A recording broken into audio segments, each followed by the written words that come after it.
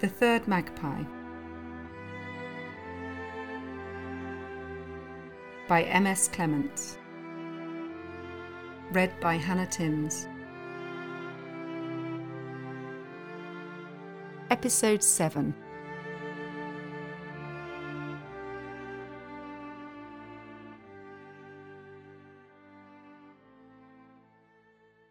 The Charlatan. Tollbridge University, aged 18. Raps of rain against the bedroom window remind me I'm awake, and that once again sleep has evaded me. I place a pillow over my head. Tap, tapping breaks the glass, and tap, taps inside my skull, rhythmically poking me if I dare to close my eyes. The monster has joined me on the bed again, and takes pleasure in my torment. With each vicious prod, the monster laughs at my inadequacies. The morning tutorial will show everyone that I'm a fraud, undeserving of my place on the course. I will be forced to leave, return home a failure. My family, Evie, they will all see me for what I truly am, a charlatan, a pretender. I allow them to believe I'm someone I am not entitled to be. The phone alarm beeps in the other room. Katie and Marcus are awake, their movements audible from my bed. I pull the pillow tighter, trying to keep out their happiness. It doesn't work. Their lovemaking is noisy and vigorous. I cannot possibly leave the room now. I'll wait until they leave for class. Once I am alone, I'll be able to get up. No reason for embarrassment. Katie's in the bathroom. They'll both be out of the flat soon. It will be safe to leave my bedroom then. I try and close my eyes for a little bit while they have breakfast. At least get an hour's sleep before the tutorial. I'll be fit to climb out of bed with a bit more rest. I'll be fine. But the monster prods me again. Reminds me he hasn't left, and that the tutorial will not be fine. It will be my unmasking, unveiling the con man for all to see. The front door slams. They are gone. Now I can leave the room. No more excuses. If I get ready now, I'll have plenty of time to go over the essay. The duvet pins me down. I can't even lift the pillow from my face. I lie in the warmth of my bed and invent reasons why this is the safer option. My hopeful logic is interrupted by a gentle knock at the door. They both left. I'm sure of it. The door slammed. My phone has beeped. It's 9 o'clock. Lectures have begun. The door opens, and Marcus walks in, carrying a mug of steaming tea and a plate of toast and Marmite. "Come on, Finn. You'll be late if you don't get up now." His face shows disgust. He turns his head back to the open doorway to take in some unfettered air.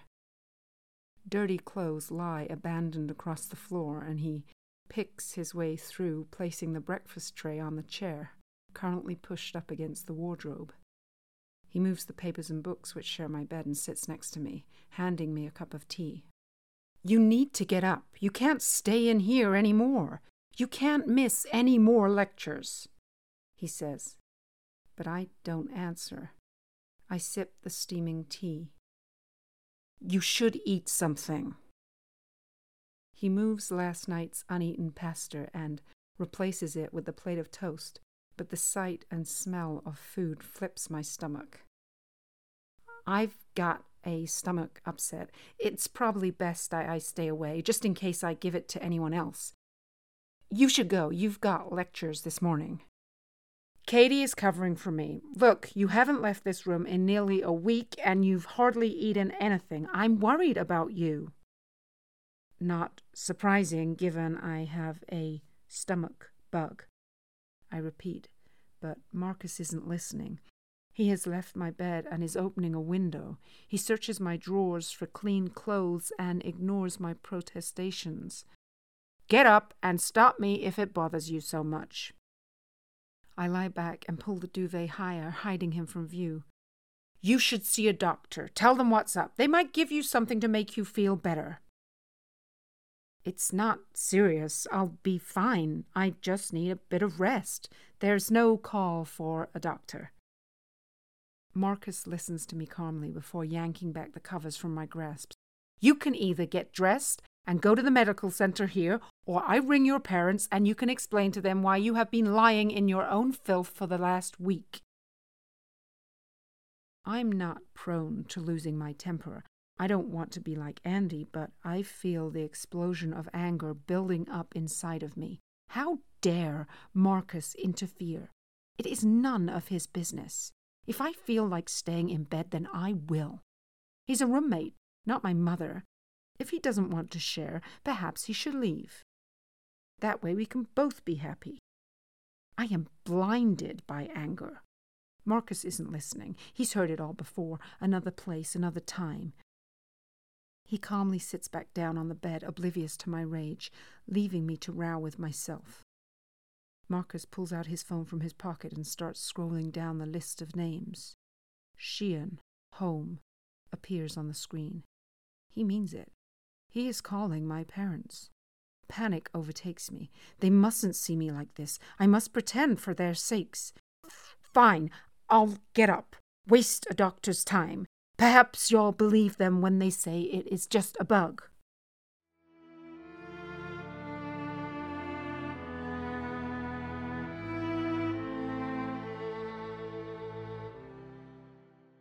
Finn. The rising tension had become physical, palpitations overtaking him each time he thought about the book lying on the green paper. Finn rubbed his face and looked up to see 20 pair of young eyes staring back. He'd been mid-lesson when he suddenly stopped, petrified. That class of bored teenagers eager to leave school had turned into neat rows of young girls, their feet clad in little bobby socks and their lips pursed to blow kisses at their teacher. The Lolitas disappeared, but not the constant churning of his stomach, tightening with each jerky movement of the clock-face hands. It hung on the wall facing him, and its tick-tock echoed around the room, counting down the minutes until the end of the school day, time edging him ever closer to that mansion's sitting room. The door lock clicked with the turning key, but this time Finn remained impassive and waited by the door. She was lying on the sofa, her crossed feet resting on the arm. She was wearing bobby socks. "I want you to sit here." Catherine pointed to the opposite sofa. Her tutor obliged, attempting to squeeze into the farthest corner. It took a few seconds before Finn could even formulate any words, but he knew he must begin the session. "We should start on Emma. We really need to get on. We still have another book to complete before your exam in the summer." 3 books, if you count the one we're working on right now." Kat sat up, facing him. Her leg crossed over her knee, ensuring the little pink ankle sock was clearly visible. Finn fought to ignore the visual distraction. He was confused by her answer. "We have finished Pride and Prejudice." "Then that makes 4, she replied. There was little incident during the rest of the lesson. Finn was subdued, Kat triumphant. She had control. The soprano bell of the mantel timepiece chimed for attention. Catherine flicked her eyes at the gold clock, closing her book, and smiled. "I know so little about you, Mr. Michael." "You're married. Is she an Immy like you?" He couldn't look at her, that insult cutting through him like a newly sharpened blade. "My wife is a loyal Albion." "A mixed marriage? How daring! Did her family disown her?" She was leaning forward, eager to know more. Refusal of reply was not an option for Finn. "We married before the Purity Within Marriage Directive came into effect. Divorce is considered a crime against the moral code, so we are permitted to remain married." "Of course. But she's free to annul it at any time, isn't she? No reason necessary." "Yes." "Thursday, 3rd of December. I read Mr. Michael's DIA file tonight.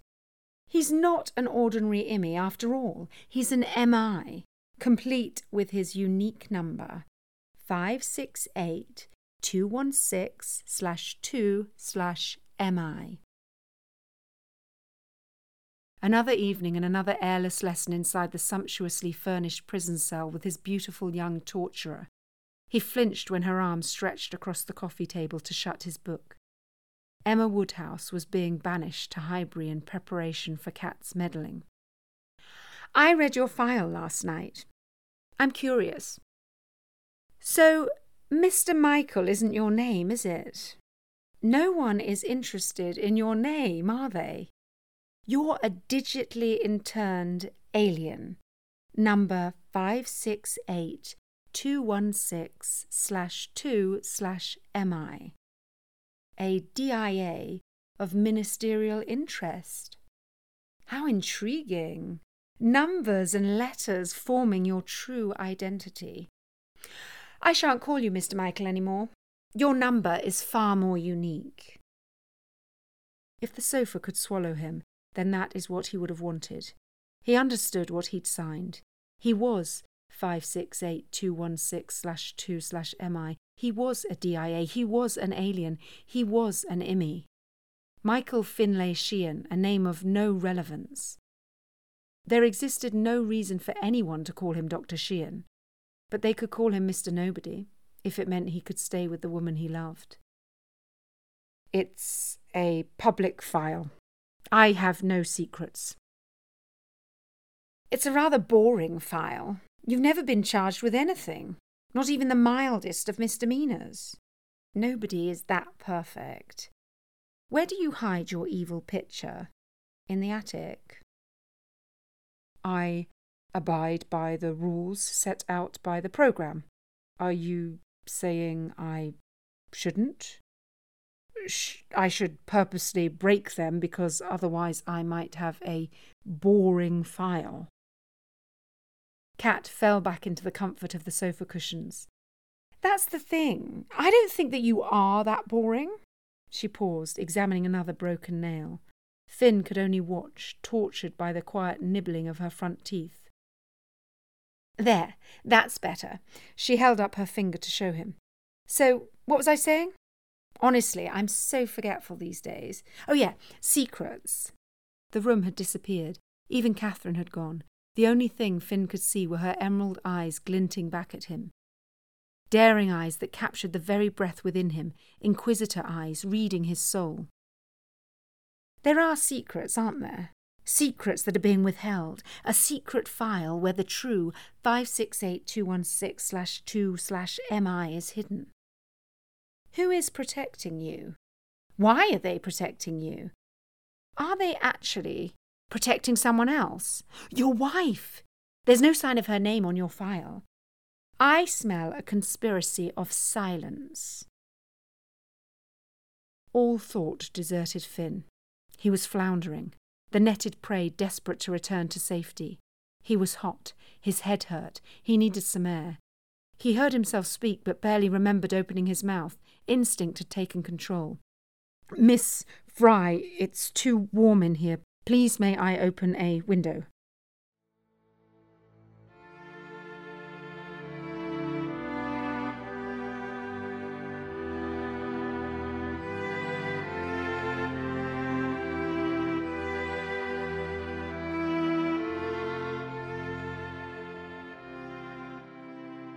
An impromptu barbecue. Melbourne Manor House, age 6. It's hot enough for a barbecue, Daddy says. Evie's friends sit in a circle talking about university exams. Mummy and Daddy lie on the sun loungers drinking wine. Andy chats to a girl called Jasmine. He plays with her long dark hair. I lays on the lawn, watching Andy and the girl laugh, whispering in each other's ears. He takes her by the hand and disappears down the path towards the summer house. Evie tells me that's where Andy likes to go to discuss biology. That's stupid. He hates school. And anyway, If he wants to talk about school, why does he need to go to the summer house? It makes no sense. Evie laughs when I tell her, and then kisses my head. You'll understand one day, just not too soon, I hope, she says. Who wants ice cream? Daddy stands on the patio, armed with his trusty scoop and tubs of his homemade ice cream. Mummy asks me what I'd like. The reply, as ever, chocolate.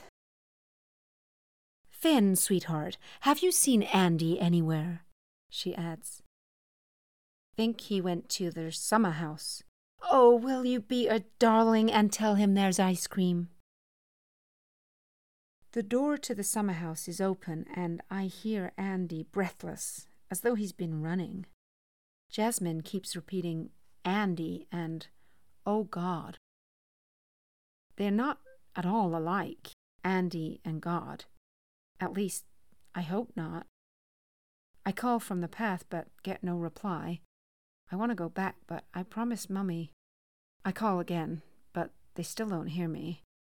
Their funny talking just continues. I edge nearer and peer inside. I cannot take my eyes off my brother, his bare bottom moving back and forth. My laughter makes Andy turn. Where are your shorts, Andy? Jasmine screams and I run. I don't know why, but I do. I can hide among the trees by the brook. Andy's swearing he'll kill me. He is so angry. He's always angry with me. My flip-flops slide on the grassy slope that leads to the brook and I slip. I land heavily and roll down the slope. My arm hurts. I want to stop running, but Andy keeps shouting. What have I done? He grabs my t-shirt and pulls me up. He doesn't care that I'm crying. I tell him that I'm sorry and my arm hurts. I want Evie, but Andy is dragging me away from Evie, down the slope, further and further down towards the water.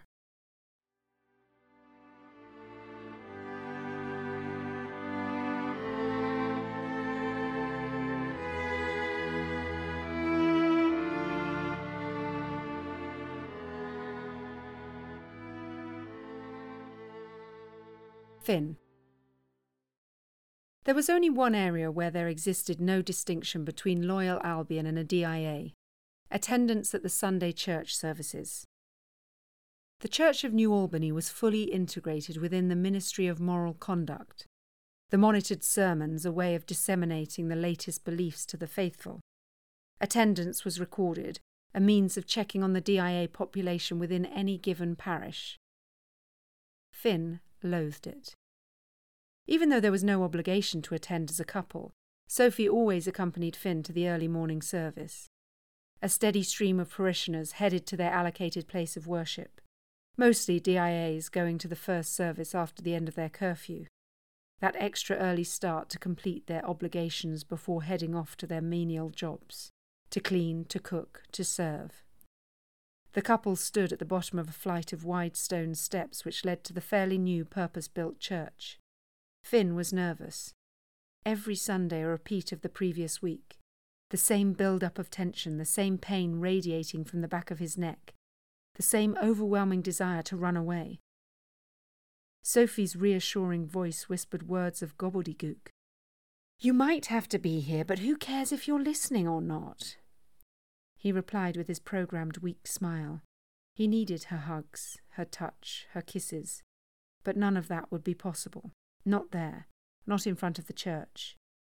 He watched her smile disappear as she spotted the absent flag pin on his lapel, the show of loyalty displayed proudly by patriots and DIAs alike.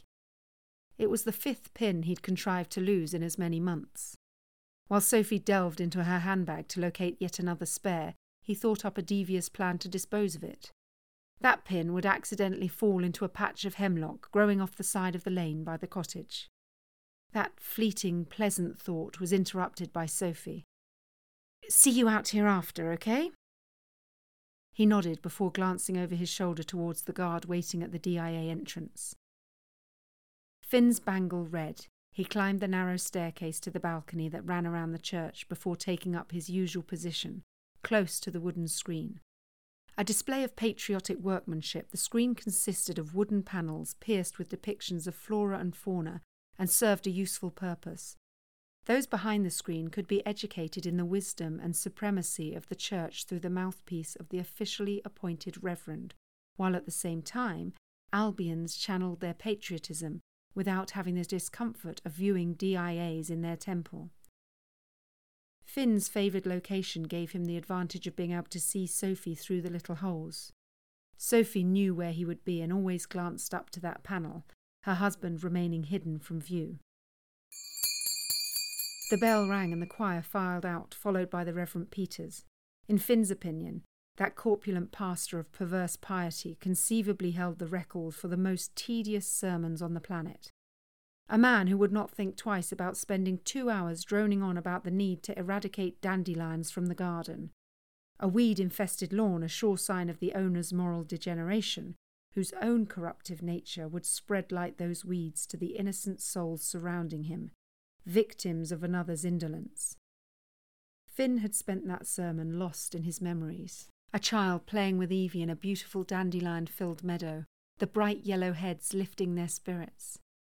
They blew seed heads into the summer sky and made childish wishes for the seeds to carry away on the breeze. The choir began to sing, and Finn let the music enter his body to transport it somewhere else, floating away like those dandelion seeds. Somewhere beautiful, somewhere into his past.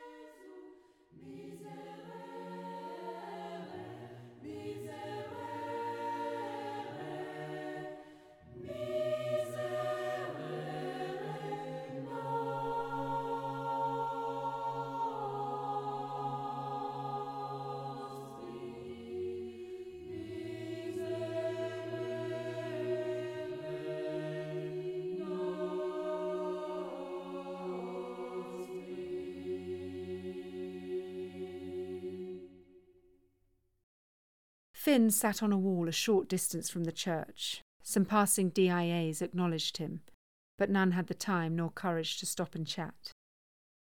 He watched Sophie walking towards him, talking to a tall man, Henry.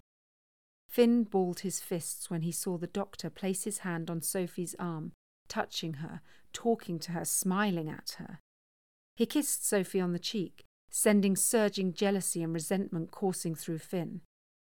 When Henry sauntered off to the waiting car, there was no cheery smile for his employee's husband. "Shall we go? I've a nice bit of chicken from the butcher's. I think I'll do a casserole. It's getting so cold now." Sophie stood by him, unaware of the turmoil that the little scene had caused her husband. "Why do you let him touch you?" "Sorry, darling, what did you say?" "I said, why do you let him touch you? Every week you come out of church together, chatting, and then he kisses you.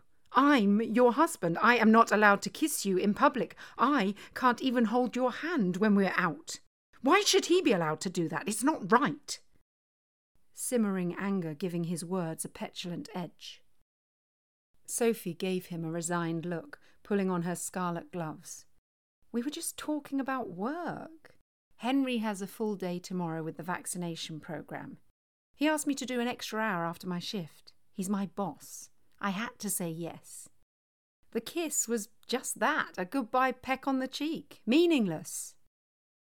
When we get home, I'll show you what a meaningful kiss is if you want."